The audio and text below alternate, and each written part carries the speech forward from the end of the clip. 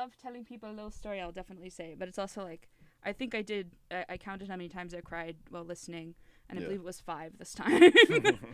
So Which episode did you cry at? I believe it was, oh my god, it starts on the first one. That's what's fucked. Anyways, hello everyone, welcome to the Crypt, the final burial place of high art. I always have to say it always takes me a second. With me today I do have a returning guest, because in a way we're talking about music again. It's Pretty much, yeah. multifaceted, but very much the music. But yeah, so I have a friend who talked about music with me before. Would you like to introduce yourself again? Hi, I'm Jake Keville. I'm here to talk about music again. I mean, I did know that you really liked Elephant Six. Like, I Yeah. feel like we had a good talk about, if it wasn't Neutral Milk, about Julian, because I brought up Julian Coster. But I wasn't sure about this for a second, so I feel a little bit relieved talking pre-episode. No, I love the Elephant Six Collective, and I love Julian a lot. I think it's obviously it's part of my brand that people can look at me and just tell that Neutral Milk Hotel is very important to me. Yeah.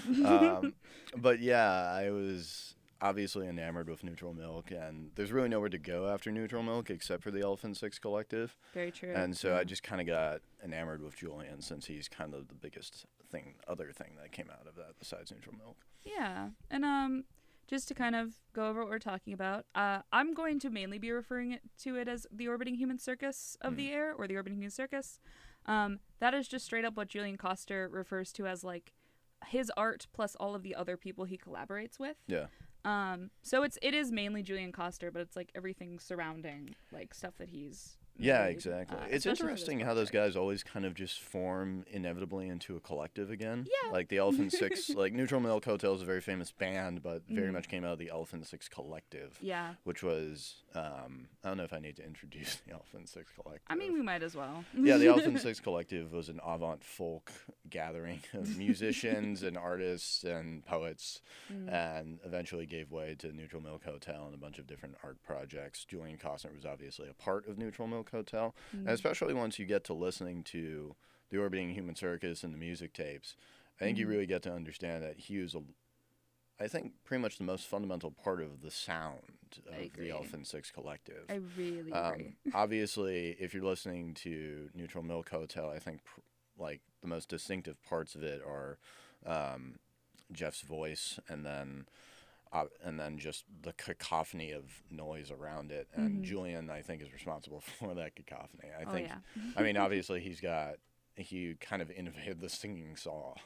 Yeah. God, I love the singing saw. But no, it's just such a very distinct sound that once you like move on, I say move on, but once you get the like suggestion to listen to Julian Coster, you're like, oh wait, this is like what I'm missing from like hearing really loud fuzzed out guitar, Exactly. where everybody else that's allegedly like close to it. Yeah. And then also just the lyrics, it's all very surreal. And I really love saying the word hypnagogic. I said it a ton in a little essay I wrote about Julian Coster my freshman year. Generally what I think about whenever I listen to it is nostalgia and this like overwhelming production that kind of puts you in a space where you kind of want to scream along to something. Yes.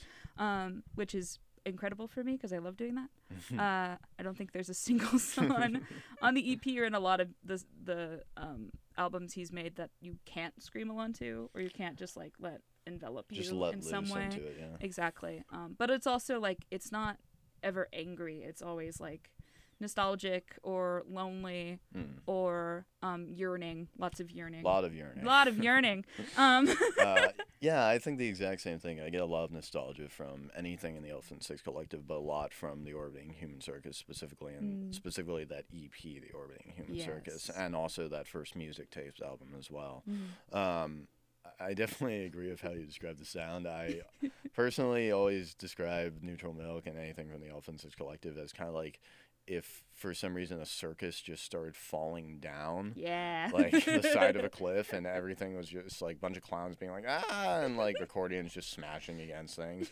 That's kind of how they sound to me a lot of the time. And then combined with that is just all their fuzzed out production, all their odd instrumental choices, and all their like the production specifically just creates this warm nostalgic glow to everything. And then obviously you've got those hypnagogic and surreal lyrics. Yeah, I was thinking about, I think the last song on the first music tapes album or I don't know if it's the last song, but there's one song that ends with a bunch of children saying like "Goodbye, Superman." Yeah. And I read some story a long time ago that was like Julian Costner got that when he was working as a pretzel salesman outside of an elementary school, and he just recorded the children saying that. Yeah. Which is the most like incredible thought of like some children just have a memory of Julian Costner selling them pretzels and they're just singing Goodbye Superman. He's like, good children, with his little microphone. Yeah, I mean, kind of skipping ahead, or I think we should do the show and then kind of leads into stuff, but like, I saw Julian Costner at Le Poisson Rouge about less than a month ago, but like mid-September, and he opened that with showing us like a film from the Elephant Six Collective, and like I think it wasn't even close to the end of the show. It was like partway through. He like said, you know, that the kid, like the boy from that film, is here tonight, and he just motioned over to him, and it's very surreal to see like a little kid that you know is like one of these guys' like younger siblings, and it's both like his younger sister and brother in the short film, and then to see him, he's just like. He's just like this grown-up kid who's now has a band fully and is going to be here next week because the Poisson Rouge is a really great venue and will take anybody. That's cool. And him just going like, yeah, I don't know what day my show is, but also like, hi everyone. And I don't know, I haven't had that kind of awareness of youth and childhood, and also of like a person's roots when I went to a show in a while.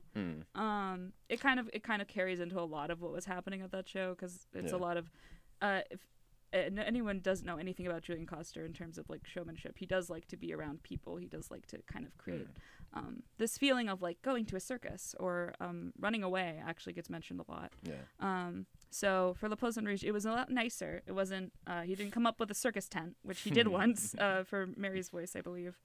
But they had like a nice little dinner section and everybody else was standing.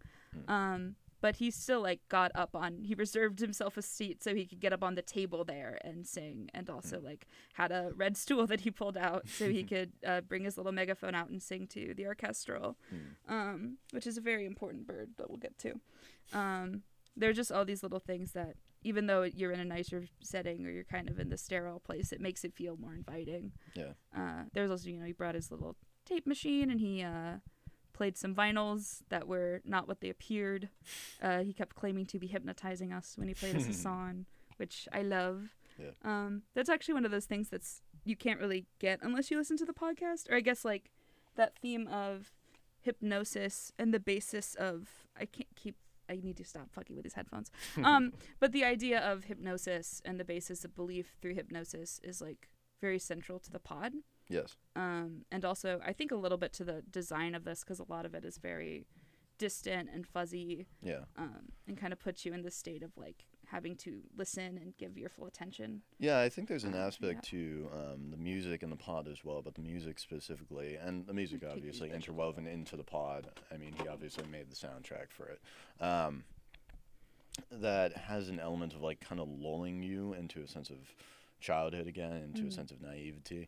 And I think through that, there's like, throughout all his music, there's an aspect of like, I think a lot of nostalgic works are very content to just kind of like fuzz things out and lay you back and be very mellow. But there's a really powerful aspect to the Orbiting Human Circus. I mean, in literal like power of like the volume, the intensity of it, it just it goes very hard at times. It does. Quite literally, in like just the force of like percussion, or just like the amount of singing saws he used. And I think it speaks to a very it speaks to a belief he has in like the mindset of childhood and how it can bleed through still as an adult, and still through performance, and still has like all these powers over us. I think a lot of what I compare Julian and a lot of the Elephant Six Collective and Orbiting Human Circus artistic intents to is Maurice Sendak. Specifically, I could easily imagine all of their music soundtracking Where the Wild Things Are for me. Yeah. Really, really expertly, I think. But I don't know, just to kind of linger the show, because now I'm thinking about the podcast a lot more. You want to describe just what the podcast is about? Sure. So the Orbiting Human Circus of the Air, which is kind of the distinction for the podcast over all else, is a fictional radio show that takes place in the ballroom at the top of the Eiffel Tower. So like every night, and this is like the most popular broadcast in the world, singing saws are flying off the shelves in Paris. Teenagers love singing saws. Every single night there's a feature presentation, which are these like really weird, interesting tapes, mainly like people telling insane stories. Yes. And there are these acts, which are like a cricket singing, and then a cricket telling a story, and an operatic flea, and all these like very absurdist, but also like if you know. You want to say really quickly who the flea is voiced by? I forgot. Would you like to? Because I know it's a good one. It's just been a minute. Like I haven't. I'm trying to remember. I know I remember that when I initially listened to it, I was like, I know that guy's won an Oscar. Oh wait, are you talking about the cricket and not the flea? I think it's the flea though. Oh, because the flea is very heavy in season 2. Oh, is he? Yes. The cricket's season 1. The cricket's the one who tells the story about the doll maker, the clock maker and doll maker.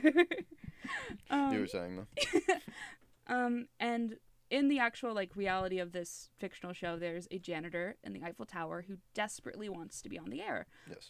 He has debilitating stage fright. He fumbles onto the stage through the heating ducts, but he very much wants to be on the air. And the entirety of the podcast is this slow unraveling of the dual reality of there's this narrative that Julian's created, the janitor, always referred to as Julian the janitor, that he's created where he has an announcer in his head and he has an audience who's always listening to him. But at the same time, there's obviously this very deep loneliness and sadness, and past he's trying to escape by living in this reality, this radio show, that by the end of the first season is revealed to have fully been like a coping mechanism he has. Yeah. He is actually a janitor at the Eiffel Tower, but in a more normal world. In a much more normal world than in a the one that's presented initially. What's funny is it's slightly more normal. There's just no ballroom. There's no ballroom in the Eiffel Tower. The radio show does kind of exist. Like John Cameron is an actor in this world. Yeah. He is still dating Cary Grant from the sound of it.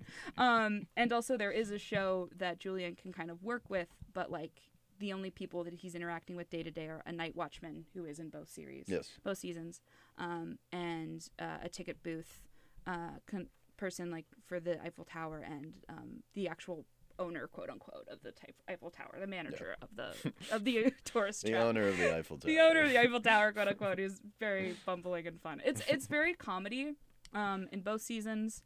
Yes, but the you were talking about how in the ballroom part of like there's like a salon aspect to the ballroom of just like a bunch of like very aristocratic people gathering, and it's like the height of like social status and class to be up there. Exactly. And like the thing they do is, like you said, they play these tapes that usually are like stories or interviews. Yes. And there's a really nice contrast with Julian, who's bumbling around and fumbling and has this podcast and is a show in his head, who are just like, Julian the janitor is climbing through the ducts again and seems to be not doing a good job of avoiding rats. And he's like, oh, I don't know where the rats are. They're everywhere. And then they cut to the ballroom where they're playing the tapes, and they play some of the saddest stories I've ever heard in my life. Oh my God, yeah. It's like that little bit of reality. It's also, I don't know if you've heard these yet, but there are these PSA announcements.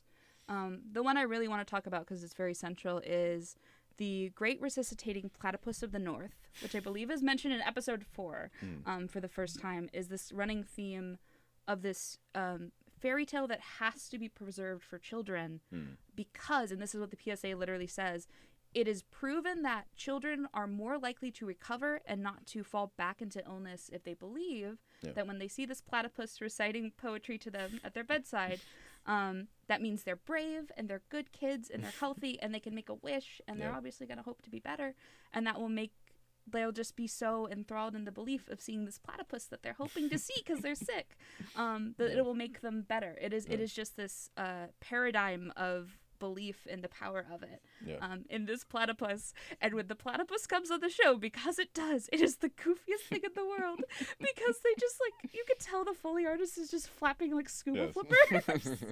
And they even like have him fumble with the mic, and it's the one point where the mic ever has like loud reverb, is the platypus whacking. Yeah, I was thinking of like, it reminded me of like the costume of like the creature from the Black Lagoon and the like slapping sounds. Exactly. And you just, it's this beautiful moment, but you just have to laugh at it at the same time. Let me tell you, I'll keep this somewhat brief because it is 80% of what I talk about whenever I talk about this show. Yeah. The current version that you can listen to is a remastering. Yes. It's just so that even though it's not the best quality, you can hear all the little details. It's a little bit easier to hear, like, they did a lot of audio little stuff, especially, like, with dialogue. It's very natural dialogue, which is fun, even though it's very comedy-leaning. So everything's a normal reissue until you get to episode 8, which is the final episode of the original season. It's also titled Director's Cut. That's because when they workshopped for season 2, they realized we really need to switch what we're doing for right now. Because how it originally ended... in the fictional reality, there's, to keep the janitor from going on the air, they chained a polar bear to the microphone. And John Cameron, who is terrified of losing the show and definitely is going to because of how bad this episode is going with the polar bear, attempts suicide via polar bear. Julian stops him, and this is the only time where it like suddenly gets bleak, and it's still there as he gets mauled by the bear and has to go to the hospital. For a good bit of the episode, it's unchanged. It's a bunch of characters, checking in on him, making sure he's okay, Julian trying to talk, but being in kind of a dream state, not fully present. And then he gets his revelation with the great recitating platypus. He actually like powers himself to the studio with the platypus, like pulling it from his dreams to because they mention multiple times the platypus is a mirage, but he like pulls it out of being a mirage into reality to save the show. The platypus almost speaks, and then in the original cut, it goes straight back to a hospital bed, and it's much bleaker because his boss in the real world is explaining that, and it's kind of been implied. You hear him a couple times in the series. Whenever you just hear like a very thick French accented man screaming Julian's name, that's the boss trying to pull him out of his daydream. He, at least originally, and I think it might come back, threw a bucket at him while he was cleaning at the top of the tower and concussed him, and he fell. And is in recovery. So it is fully, it's fully, he's in a coma. He fell from the top of the Eiffel Tower? He fell from the top of the Eiffel Tower, and they don't know if he's going to make it. And I was, I believe, 14, maybe It's an incredible fall if you fall from the top of the Eiffel Tower and are in a position of not just splat. I believe I was 14 when that came out. And it was the summer, and I was in a very emotionally distraught place for a multitude of reasons. And I listened to that episode, and I didn't want to finish the series, I should also say. But I listened to it anyway, and I had a panic attack at one, the reveal that he's in a coma and dying, and two, I think there was just something about when he sings, oh my god, the fact I can't remember the actual name of the song is evil. Considering, when he sings City of Lights, for the first time, where he actually fully sings it, is the end of that episode. And it just hits you so hard. That's also the first song on the EP. Yes, the Orbiting Human Circus. And it's really funny, that contrast, because that's the introduction to the world of the EP, of just like lulling you into this like nice dream state. And meanwhile, in the podcast, it is almost like a death sentence. It's weirdly... It was meant to be like this sudden rush of relief because you're away from that and you never go back to it.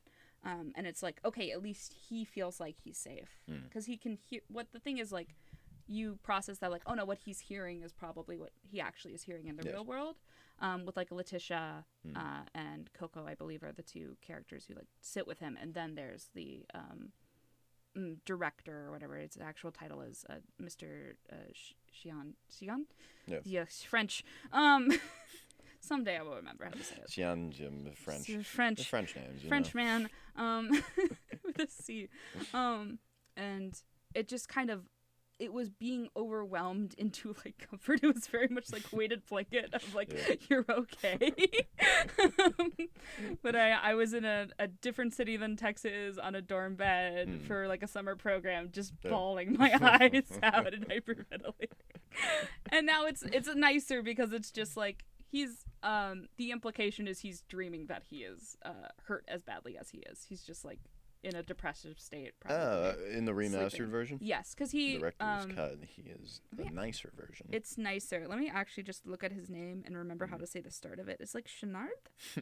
I swear to... It's something like that. So did he change the ending specifically so that a season 2 would be viable? I think so. It's a mix of, I think, season 2 would be viable, and also so that there were obviously things that he wanted to do with this narrative. Yeah.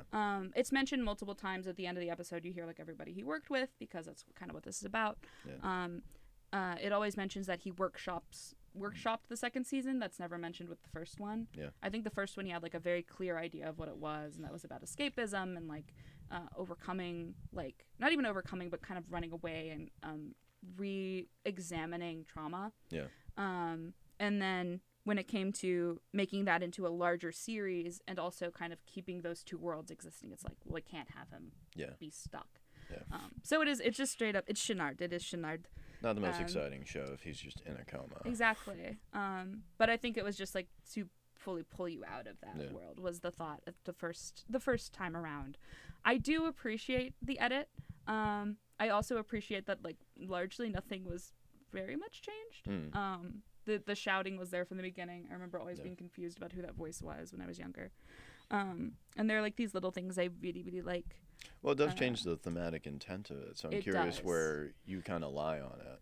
When I first, and keep in mind, like this happened between 2016, I want to say, and 2018 was when it came back, and it finished in 2020. Okay. Because one of the last holiday things, one of his holiday live streams was directly about the Orbiting Human Circus. Because Julian Coster always does caroling. Even through COVID, he still did caroling. Just like by himself? No, like he had a bunch of accompaniment. Oh, okay. Yeah, Nice. he was just playing his songs, and also he did like weekly little like, they were mainly Orbiting Human Circus related streams where he'd do the EP or songs from. There were more songs added for season 2. That's adorable. It's very sweet. But when it happened, I think when I re-listened to it, and it took me a good year or two to re-listen to it. Yeah. Was it just too emotionally heavy to listen to? I was just very stressed about it. I wasn't sure what they did. You're talking about, so you saw the remastered version come out, and you were hesitant to listen to it. Yeah, I kept seeing them. Because I was keeping up with them. They had a Tumblr page. They also they still do, and they also have a really good website that I liked looking at just to look at. Because when the season ended, they also did a quick little holiday thing of the Second Imaginary Symphony, which is one of the albums. So it kind of turned one of the albums into a little story. It was very narrator guiding you through things. It was very Charlie and the Chocolate Factory-esque. It was very fun. And then the remaster started coming out, and I was very scared. I like kept checking, like transcripting people to see if they noticed differences, and like everything was just like, this is tweaked a little bit. You can hear the background we couldn't hear before. It's like, okay. Yeah. I think I was also very scared that things that were directly correlated would get cut, like the PSA about the Great Resuscitating Platypus and the I believe also the City of Drowned Sailors. I kept thinking that would get cut. I don't know why. I was just very scared of that PSA getting cut. It's smaller in terms of importance, but it's also one of my favorite parts in the entire show. And then when 8 came out, I was just staring at it like, I don't want to do it again, because I was just so scared about what it would be. Yeah, and then really I listened to it, and it was very like, it was very much a relief, but it was also like, I still was I kept thinking about what it was originally. Yeah. When I was hearing it, So when you initially listened to it, and it was like you were in a really bad place, and like obviously it's an incredibly bleak ending, and almost like a judgment on the escapism and kind of like warm nostalgia that's been present. That was what scared me, was that it would kind of double down on that in a weird way. Yeah. So when it was instead presented as uplifting somewhat and kind of like hopeful, was it? Did you see that as like? Did you like that more? Was it like kind of cheap? What was your reaction to it? I don't think it was. I think for a little bit I was afraid it was cheap, but I still liked it. It was like, it's so weird to say this, but it was more like, I'm really happy it's not that grim anymore, but now I'm scared about what it is. Yeah. 'Cause I never saw it as very bleak. Oh, really? Yeah, there was something about the way it was presented. I can't explain it now that it's not really around. I think it is still like on YouTube. Yeah. I tried to double check, but I forgot. Or it's more like I didn't really want to hear it again. Yeah. But what it is now I'm sure you is can find it on like Internet Archive or something. Yeah. what it is now is it's Shenard basically saying, I'm really sorry that I'm like pushing you, but I need you to understand why I'm doing it. Because it's the same thing with John Cameron. John Cameron doesn't really hate Julian. It's just that he's costing his job. He's just, being a terrible janitor. Yeah. He's just really bad at his job. It's the same thing where like he's not doing his job, but he also can tell that this, and everybody always calls Julian a kid in the show. This person is like really desperate for some sort of attention, but also too scared to ask for it. Yeah. Which is a great dichotomy. So it's this very like sad but sweet moment still of him saying like, I want to help, but I can't do anything because I can't come in. Like he literally says, I hope you can hear me through the door. Instead of, I hope you can hear me because you're in a coma, which is what he's imagining it as, which makes more sense anyway, I think. Yeah. I think it was just all these things that actually made it feel a lot more rich. And then also the full break of the platypus starts speaking and now it stops is no longer the hospital. It's now Shenard like getting on to him for not doing anything and talking to Coco, and that's when it's revealed like, oh, he's been telling this story.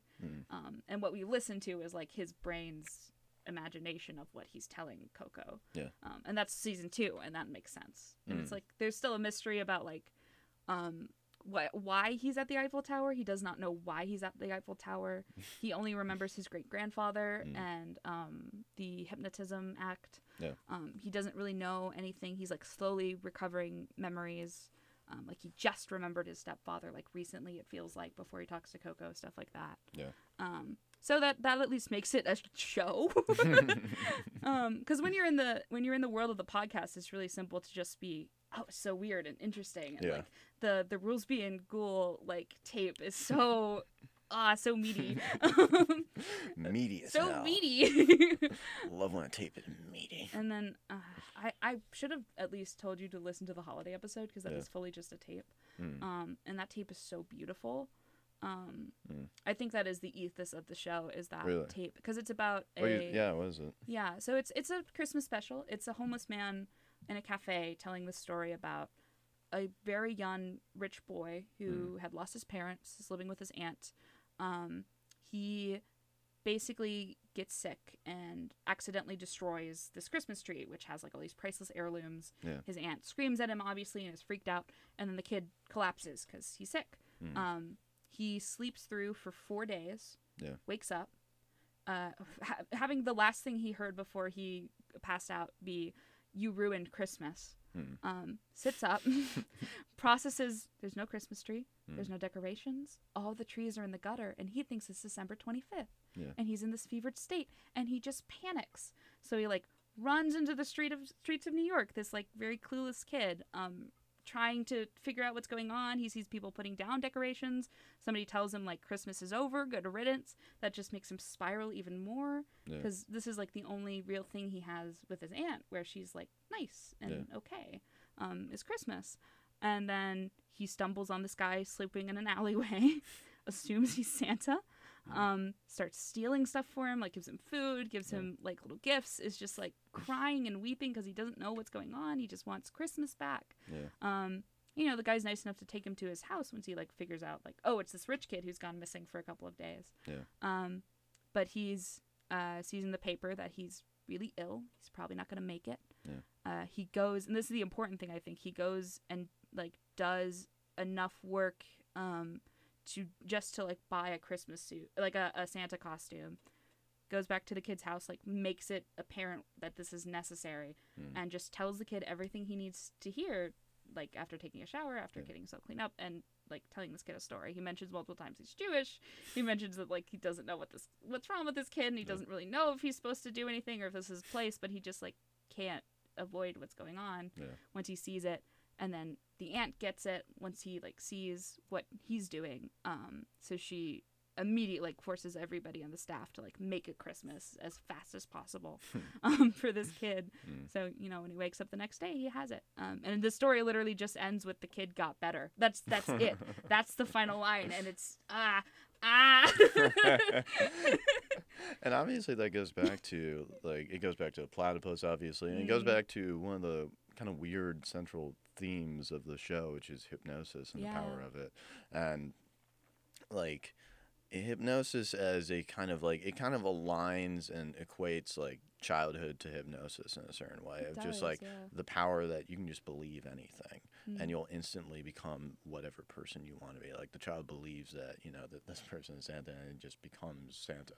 And same thing with the platypus of like, I believe that this thing will make me better, and so it'll make me better. I think that's kind of the end goal of like how Julian views childhood and nostalgia and hypnotism, of just like a way to make yourself better, of a way to fix you, of a way of like just believing so strongly, and the end result will always be like that will help you deal with whatever you're dealing with. And there's this thing that like I think it only becomes apparent with multiple I think multiple listens, because I keep thinking about it. But like there's these common motifs, or there's always a mention of his great-grandfather's great-grandfather over and over again, because that's like the only part of childhood he really felt safe in. Because there's mentions of, I think I said it briefly, but like childhood abuse from his stepfather. There's the thing of like his audience itself, his like coping mechanism of assuming he always has an audience. This is in episode 1, was given to him by his stepfather hitting him over the head. And it just happening to align with the escapism he was doing, which was introducing a bunch of bells, and then ringing in his ear relates to the bells. That's one of those things where it's like there was always like this weird, very intense obliqueness in what was talked about, but also the way that you look at it is always referenced. Like John Cameron asked Julian like because Julian says to like get out of a thing that I know how you get an act, which is a big secret in the original like season, that John Cameron doesn't even know where he gets his orchestral, which is a bird that plays all 47 instruments of the orchestra, or his tap dancing mice, or his operatic flute. He doesn't know where they come from because Julian's giving them to him.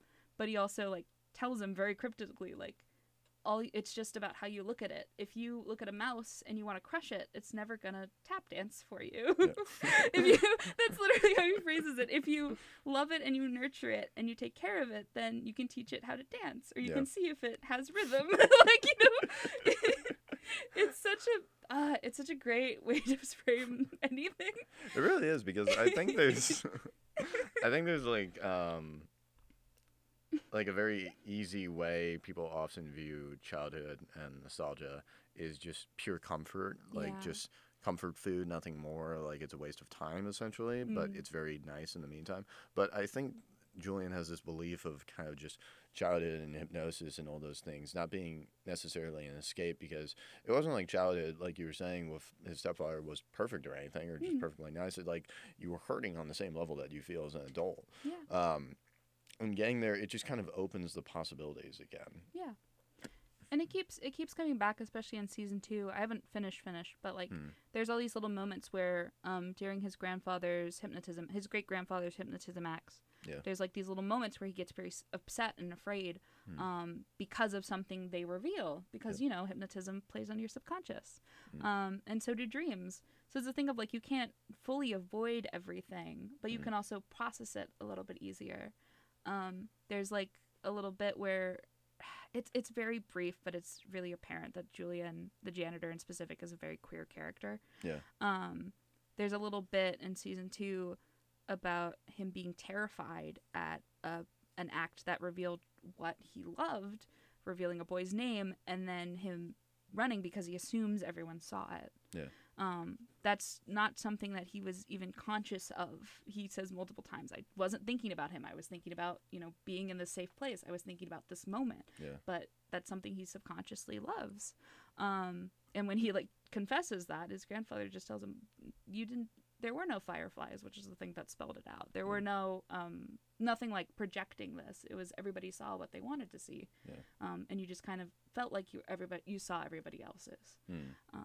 because there's that safety of like you are inside your mind when you're doing stuff like that, when you're reminiscing, when you're thinking about these things that are deep inside you. But there's also like this intense want to share that and to be seen with those things, and that shame of it just keeps kind of bubbling up. That's just such an interesting dichotomy that I really haven't seen discussed when talking about nostalgia. No, I haven't seen that either. Yeah. I don't know. It's very brief, but it comes up a couple times. And it's also just like all of his when you process that like a lot of these are his dreams, there's always like mentions of like crushes and mentions of like there's these things that, like obviously he doesn't really talk about because he doesn't talk to people, so it's like romance and secret admirers and like the fact that he signs the acts Love Anonymous, like all these little things that he's like bearing because he doesn't really talk to people and he doesn't have relationships anymore since it's in his mind since his great grandfather. I don't know. It's just such a small thing that I really love that kind of like tints a lot of the show. There's also you didn't hear it. I don't want to spoil the best line. Oh, you can say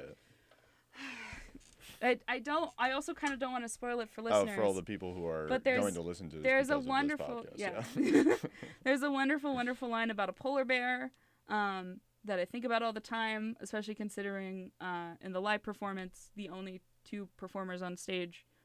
Sans a puppet version of the orchestral, was Julian Coster and I always forget his name, but one of the horn players in I know who you're talking about. I don't remember. Yeah, he's on all the albums. He's very prominent co-collaborator. I'm sure his name is in there. He's got to be here somewhere. Records here for these guys are visual aid. There's so many people in There's so many people. Is it Patrick Jennings? Maybe?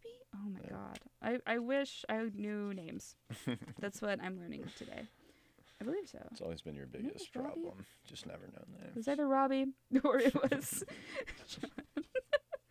That's where I'm at. Names are the bane of my existence. It could be worse. I know, that's a pretty easy bane to shoulder as far as banes go. But the EP, to give you something to throw you a bone. I do really love listening to the EP by itself. Obviously, City of Lights is a go-to. Yeah, the EP is just a fully formed work in and of itself. And yeah, City of Lights is my favorite personally, but it's 4 songs, I believe. Yes, 4 songs. And I think it was released in 2017. 2017. Yeah, it came out while I was graduating high school. And I remember listening to that and kind of closing a big chapter in my life while listening to City of Lights and all these works that are very much about. They're not even necessarily about childhood. They just kind of feel like that. They feel like dream states where all these just kind of subconscious things obviously flowed in from childhood. Yeah. Like a recurring image is obviously the dream that I think almost every, like, a lot of kids have, and I think some people carry it with them as performing on a stage for, like, a bunch of people. The first song is that. That's what it is in the show, and that's also what it sounds like. It sounds like this beautiful, triumphant backing track that you kind of give yourself, regardless of what song you're singing. Yeah, it's fun that, like, so often a nightmare people have is exactly what you said of being forced to perform in front of people, and, like, usually, you know, something terrible happens that reveals them to be embarrassments. But, I mean, I think the core of that nightmare is just being seen and being observed by people. Yeah. And the interesting thing about the Orbiting Human Circus is a lot of times performance is kind of it's obviously an intimate act, but it's an act of kind of sharing truths about yourself. Yeah. For Julian, it's not exactly a terror necessarily. In fact, it's a comfort most of the time. Not in the way of like, oh, I don't have to be myself, I'm performing this character, but in a really real kind of like almost transgressive way of like just creating this intimacy between the audience and the performer that I don't really feel in a lot of other things. Yeah, I mean, like I said, he literally saved himself a table where he could stand in front of people, and like had a little stool. Before the show, me and a friend that I took with me, or I say took with me, but like needed somebody who knew about Julian Coster to go with. You do need a guide. You need a guy to go with you, just in case. We both noticed that there was like one of his like. Specifically a singing saw like bowstring like on the floor just because he left that while he was practicing. And you know, I really loved the fact that and he's done this all with all the tours of Orbiting Human Circus, I believe. The encore isn't a song or a performance, it is a game. Yeah. He gives everybody candles to play a game of, I believe it was just called Fireflies. Yeah. And you have to like balance a little LED candle as best you can. Some people ignored that and were holding it and running, obviously. But like, you know, you balance it as best you can. And two people have little bird cages and just tap you and take your firefly. And whoever has the most fireflies gets 2 years of good luck. Second most gets 1 year, and whoever is the final firefly who has escaped all the firefly catchers gets 3 years of good luck. So there's kind of no way to lose, given that. Which gets back to just like all those things in the Orbiting Human Circus of just like there are all these kind of strange rules and games that are only there and only produce the results they do because of belief in them. Yeah. I think it's just phenomenal that like you were talking about, the game as an encore is just returning people to just a state of like just being completely uninhibited by what's going on around them. And I think a lot of that has to do, and a lot of the reason we lose that dream state, that child state, is because of perceptions and paradigms and kind of systems of belief that we put on ourselves. And it's really interesting to me that, you know, performance would seem to be one of the most like false ways you can be.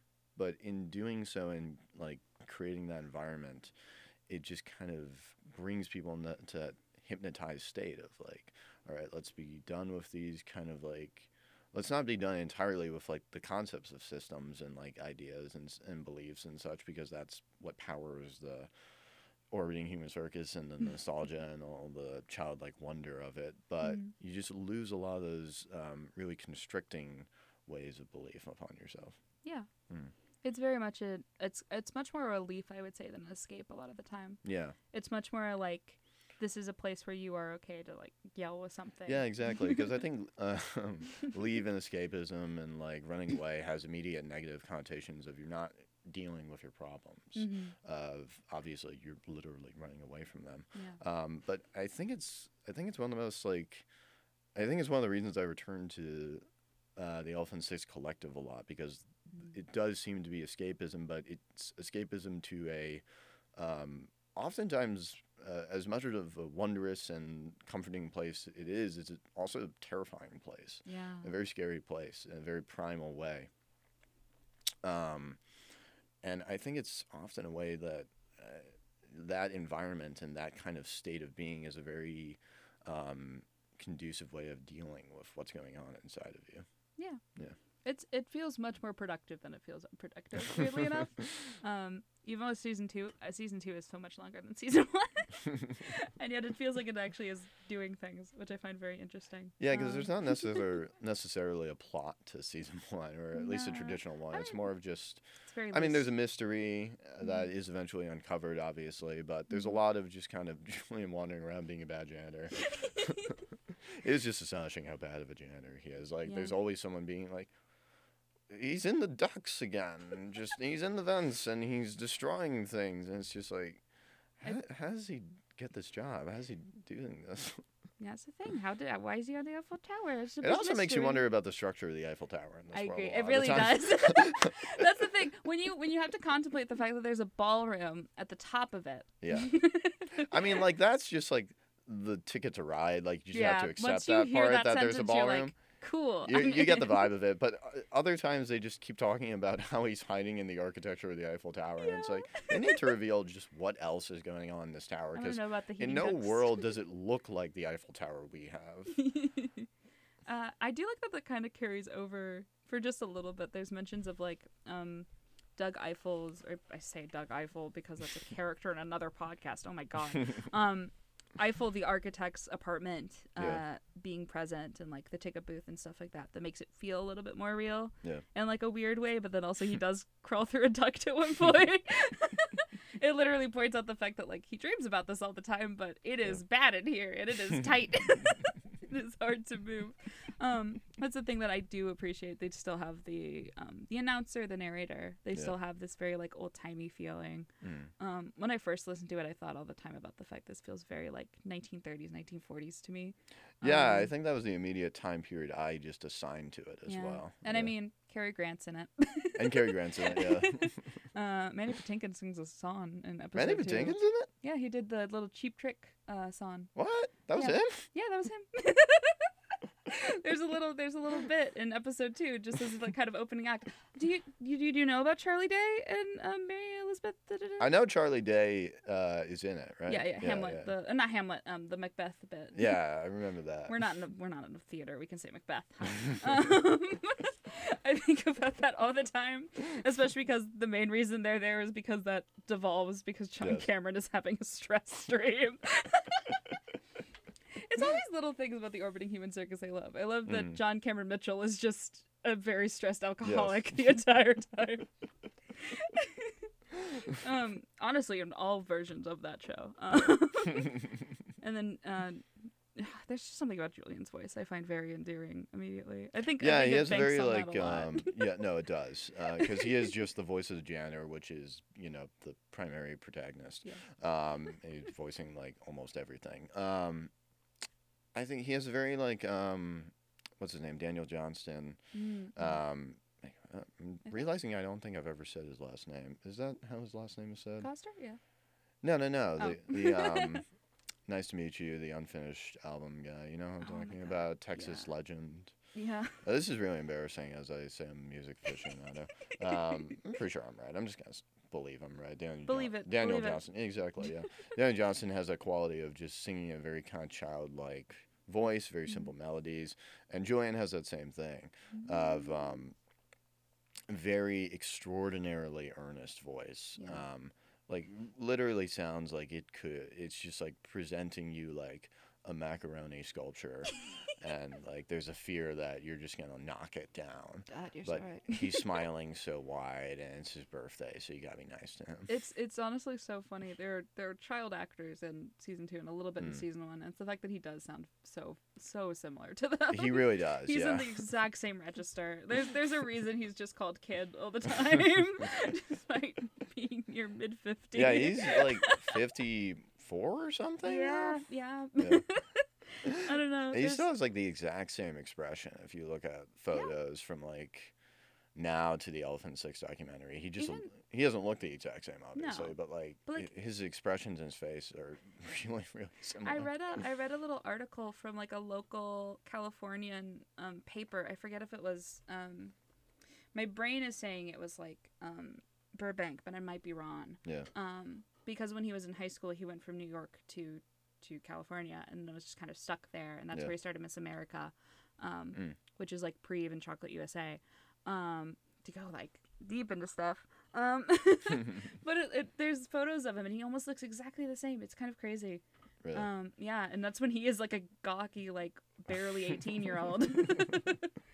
I don't know. It's just like. He never lost that like gawky teenager look. It's pretty wild. Always there. It's just now instead of like clothes that are falling apart, it's very much like, oh no, that's his little hat. Yeah, that's the hat he's been wearing for like 30 years. He's been wearing for 30 years. It might just not have left his head for 30 years straight. I would not doubt it. Yeah, there's a feling when you're watching like the Elephant Six documentary that none of these guys like change clothes or shower. Yeah. Might give them their power actually. It might. Yeah, it's one of those constrictions, you know. But no, I don't know. There's just such a wonderful little aura to it. It's the fact that, a lot of it's based on collaboration. Yes. A lot of it's very clearly like talking about how you want to represent yourself here. Yeah. I'm almost certain that Symphony Sanders said, I will have the thickest French accent no matter what. And I love it for her. I love Letitia. Same thing with Jacques just being like Brooklynite. Just for fun. Yeah. There are these little bits that like do kind of pull you from it being anachronistic and just let you like live in the reality where yes they will mention Rocky and yes they will mention Well, I think there's like going back to what you were saying about collective, I think, and these like shifting identities, I think there's a very strong belief, and obviously the Elephant Six Collective, now the Orbiting Human Circus, of just getting rid of kind of ego and any sense of hierarchy into them. Like obviously, what was I gonna say? You got it. Yeah, you're gonna have to edit this part out where I just for like 5 minutes straight. That's fine. What was it? Fucking. It'll come to you. No, it will. There's like a very just sincere belief that, Neutral Milk Hotel falls apart because Jeff Magnum obviously doesn't really want to be doing it anymore, and the pressures of fame obviously, and so the music tapes are created. And I think the first music tapes album comes out like early 2000s, 1999 maybe. And then from there, Julian creates the Orbiting Human Circus much later on.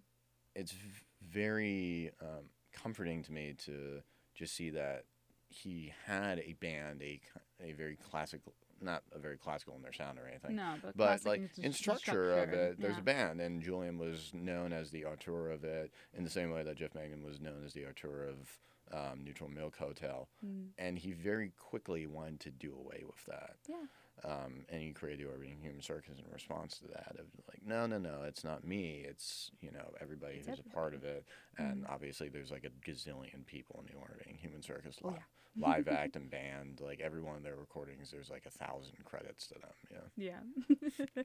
The credit sheets, I wish that they were easier to find now.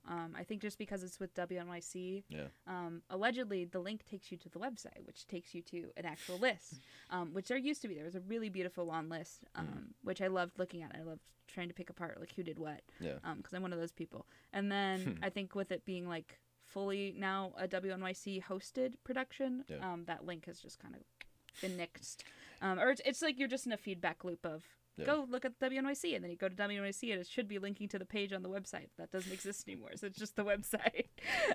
Do you know how Julian got all these high profile guests for the Orbiting Human Circus? I think part of it was just are they all just fans of the Orbiting Human Circus and Elephant Six stuff? I will say the first thing is I know that he I just can't imagine Charlie Day just rocking out to a two-headed boy. It just doesn't really make sense in my brain. So part of it is definitely he knew a lot of people in musical theater, weirdly, because John Cameron, he worked on Hedwig. And then that was kind of a connective. I know that there's also just like a lot of the actors talk to each other. I don't know about Charlie Day still. I've been trying to figure that one out.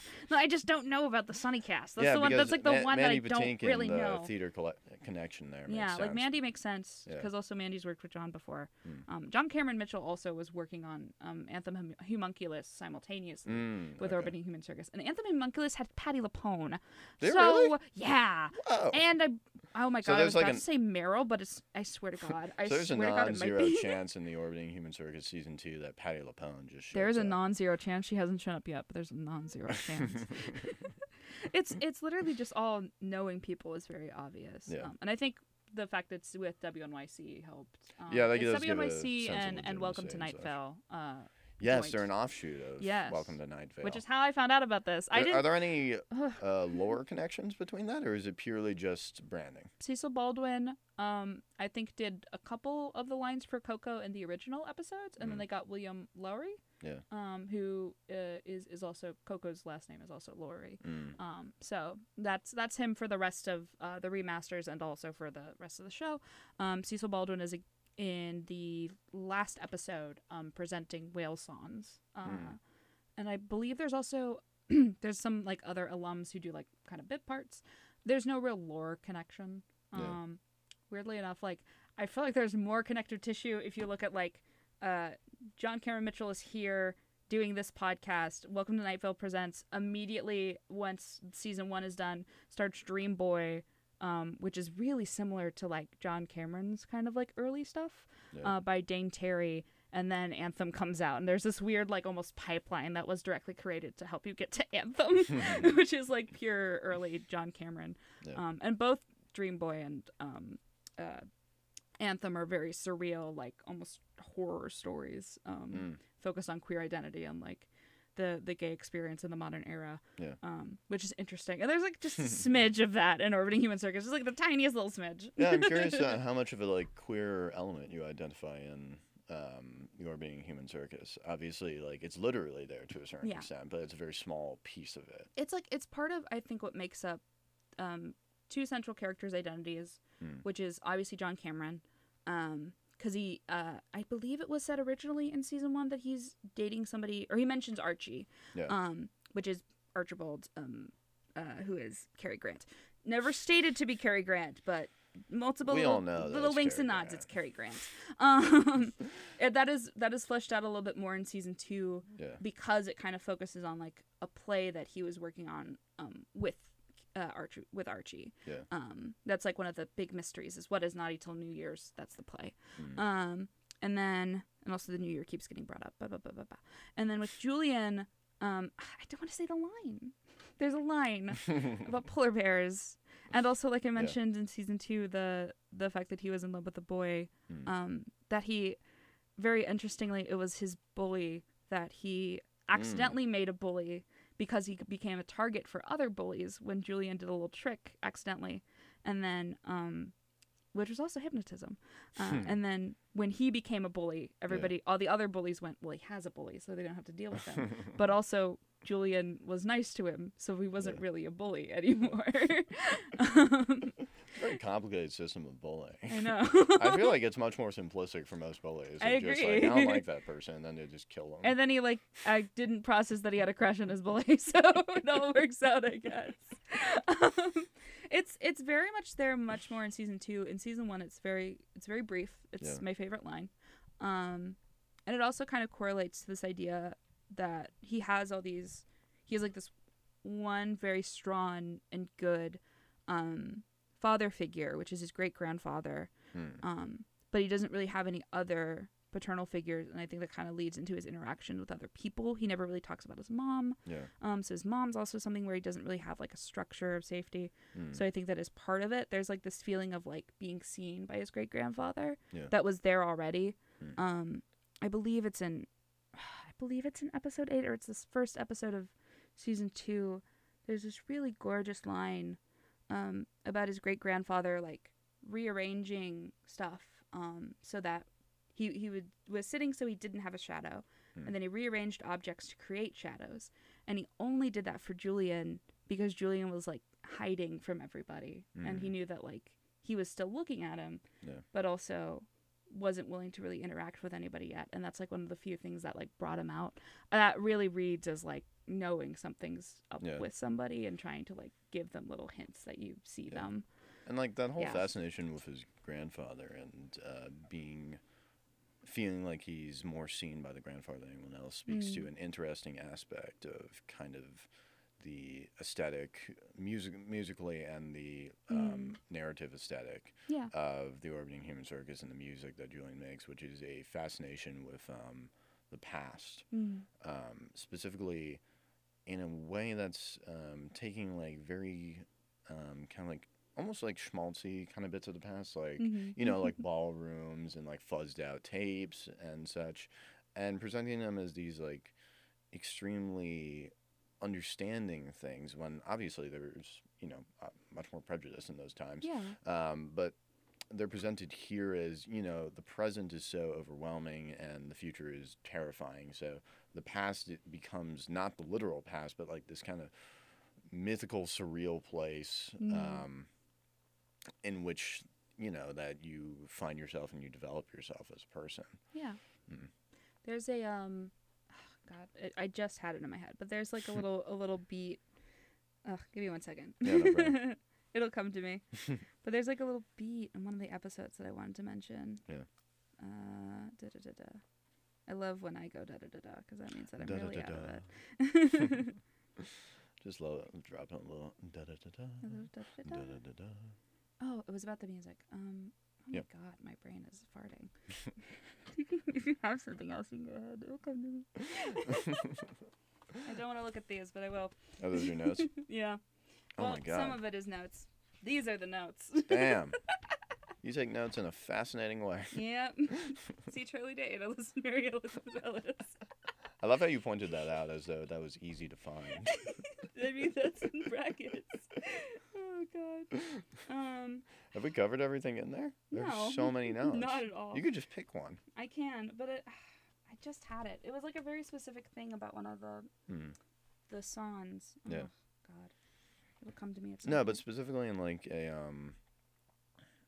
queer context too, the fascination with the past because is interesting to me because obviously, like very blanket statement, but you know, much more prejudice back then, much more enforcement of gender roles and such. But they become this like I was saying, they become this aggrandized, surreal thing, this mythical thing, and then everything kind of loses the hostility that it had before, like all these kind of like ideas of like gender. Like the ballroom is a very like, as an idea, is very, you know, classist, is very aristocratic, but it becomes like such a dreamlike thing. It becomes like not just this place of purely just like cis hetero romance and like the wealthiest to exist.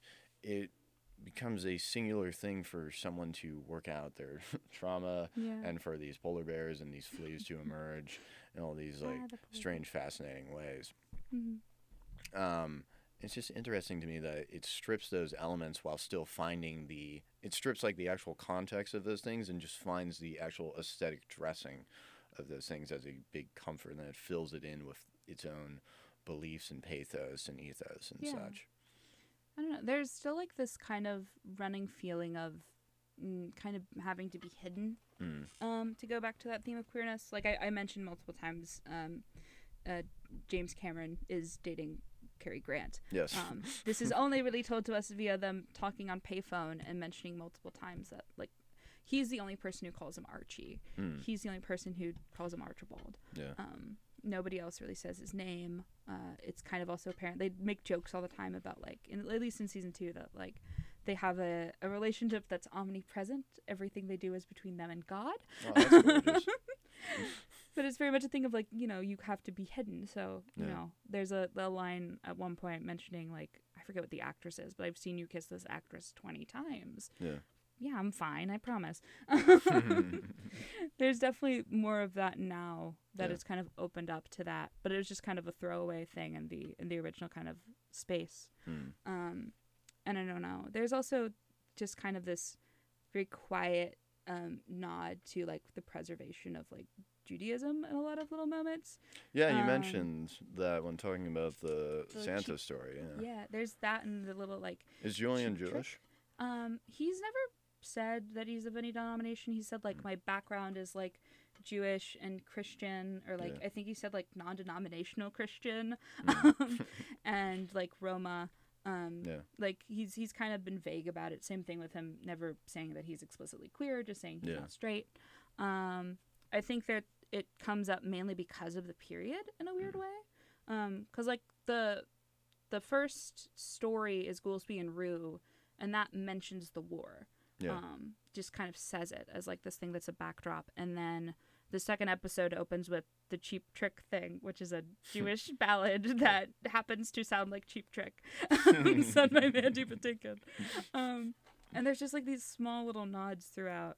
So I think there's this awareness of like the period and about like the prejudice of it. There's also like the use of the word of like the G slur and the use of like versus Romani. There's also the fact that the guitarist who is called that is his father, who's a flamenco guitarist. That's the only like I think cameo of his father at any point. There's just all these little small things, and I do think part of it is that, and he mentions this a lot whenever he does interviews at any point. Both of his parents are artists. Like his dad is a really famous flamenco guitarist, and I believe his mother was like a curator of some sort. So he was always around like people like his grandfather. He was always kind of at those parties that he mentions a couple of times, feeling very overwhelmed in, but also like there are people there who will take the time to like be kind to you in those spaces. So I think it's kind of reflective of that, of being like very overstimulated, but also finding those like sources of comfort in that overstimulation. I remember what I would talk about. The very first song I ever like heard by itself, and it's not really in the show at any point, is the last track on the EP. I've Got My Love to Keep Me Warm, or I think it's just called I've Got My Love. Which is a jazz standard. But it's this beautiful, beautiful cover. That's just, it's very simple. It's just this violin kind of like almost anxiously trilling the whole time. And then horns, obviously, because everything needs horns. Yes, of course. But it's, you know, it's this very simple song whenever you listen to it. It's very soft and sweet. And then you hear Julian just belting it. And just, like, obviously, every single time I listen to it, I just imagine him, like, out in the cold, like, sitting to a window. I was imagining, like, outside an apartment, and there's, like, someone he loves up there. And he's with, like, a chorus of, like, singing songs behind him. And he's just throwing his love up there. Yeah. Throwing his little snowball up for hope, just in hope, and it hits the wrong window. It's just this beautiful little piece of yearning that's nowhere in the show, but I think is very emblematic of a lot of it. Yeah. And there's also there's another cover on the newest EP. I forget what it was, but it gives off the same sort of feeling. I think a lot of what I love about it and what I kind of go back for is that like it is acknowledging the like kind of sadness or the kind of deeper aspects of what's going on, but it's also allowing you to kind of focus on the things that are enticing and kind of enveloping about it. Yeah. I looked at my little essay a little bit that I wrote, and I titled it "A Blanket Fort of Belief." Aww. That's phenomenal. That's such a good title. It's such a good title. And I keep kind of thinking about that, about like, especially because I was so sad when I heard that this happened, but like Mary's voice tour entering what you think is going to be a very standard concert hall, because that's what it's always been, and then seeing hay bales and a tent and like fair stuff and lights. And there's even a little bit in season 2 he mentions that a gift he gets from his great-grandfather, this like really wonderful little gift that he has to hide all the time, is a model of Paris, a tin model of Paris with lights in it. And there's just like, there's always lights. There's always this like reminiscent focus on like warmth and light, and these like very simple objects. It's why holidays are very important as well, I think, because that's when you see everyone again. It's the same thing with City of Lights. The first line is, "Oh, here you are," and like, you know, it mentions you come here once a year. There's this constant referral to going to a holiday that is very overstimulating and very overwhelming, but also, you know, you're safe there. You know, you can be comforted there. You can talk about things that are upsetting you, but you'll be okay when you go home. I don't know. I think that's what that gives. This show gives me more than anything else, is that feeling of like going back to some place where you can be very afraid. But you'll be okay among people who understand that that's kind of what you're there for, is to avoid that.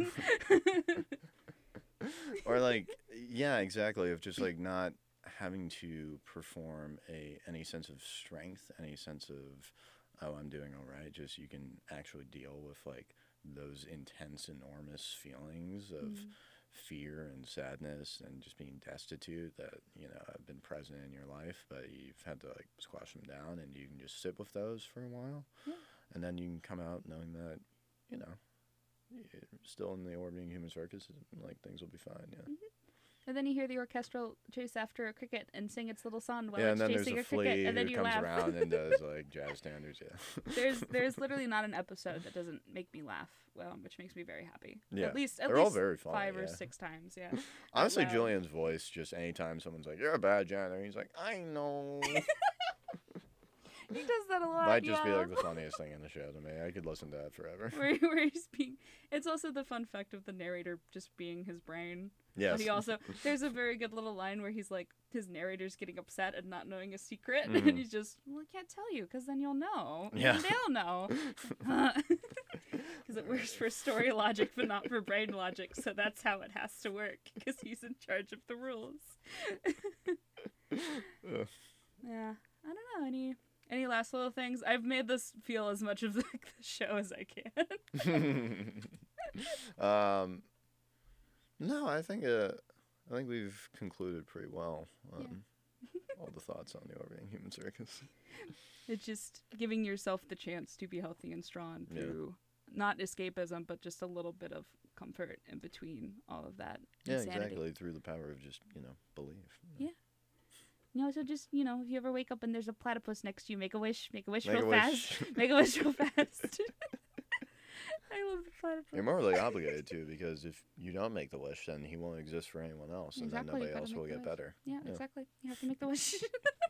Well, I say that, but, it's a mirage. It's a mirage, yeah. But just whisper your little wish to the platypus reading you poetry. All right. I weirdly don't want to do an outro for that. I want that to be the outro.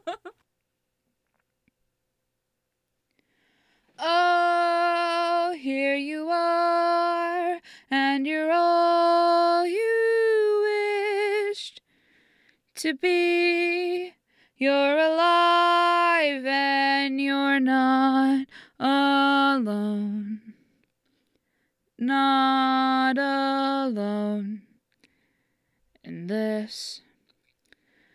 So close your eyes, hear the whole world call your name, and you answer, please don't go. Please don't go away. All I know is here and now and right away. Call me here, I will appear like light of day. All of the words of the songs we all will sing mean the same thing, and it's not goodbye. No, it's not. Go away. Mom. Bye. Dad. Bye.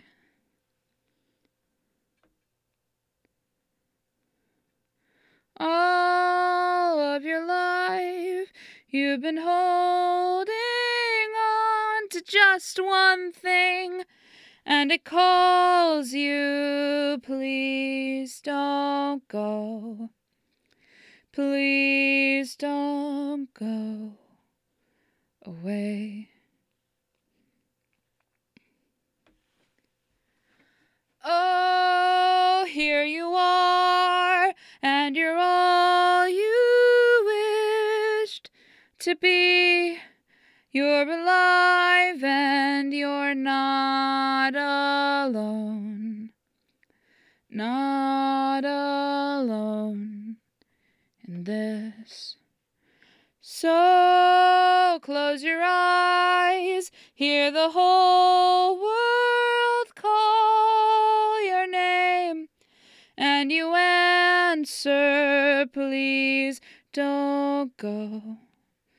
Please don't go away.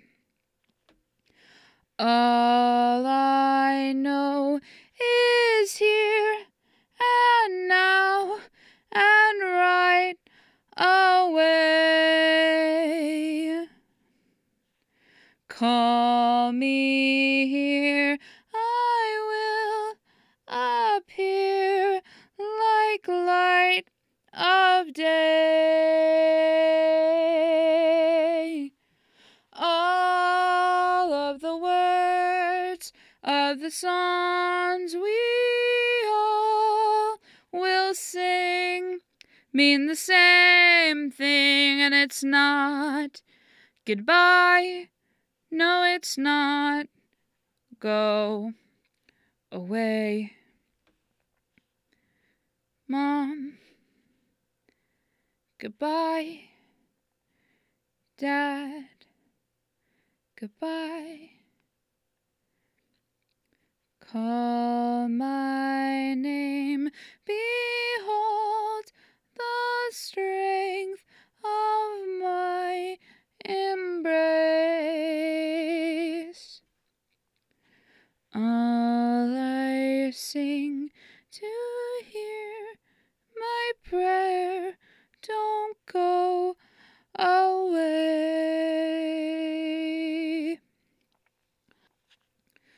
All of your life you've been holding on to just one thing, and it calls you, please don't go.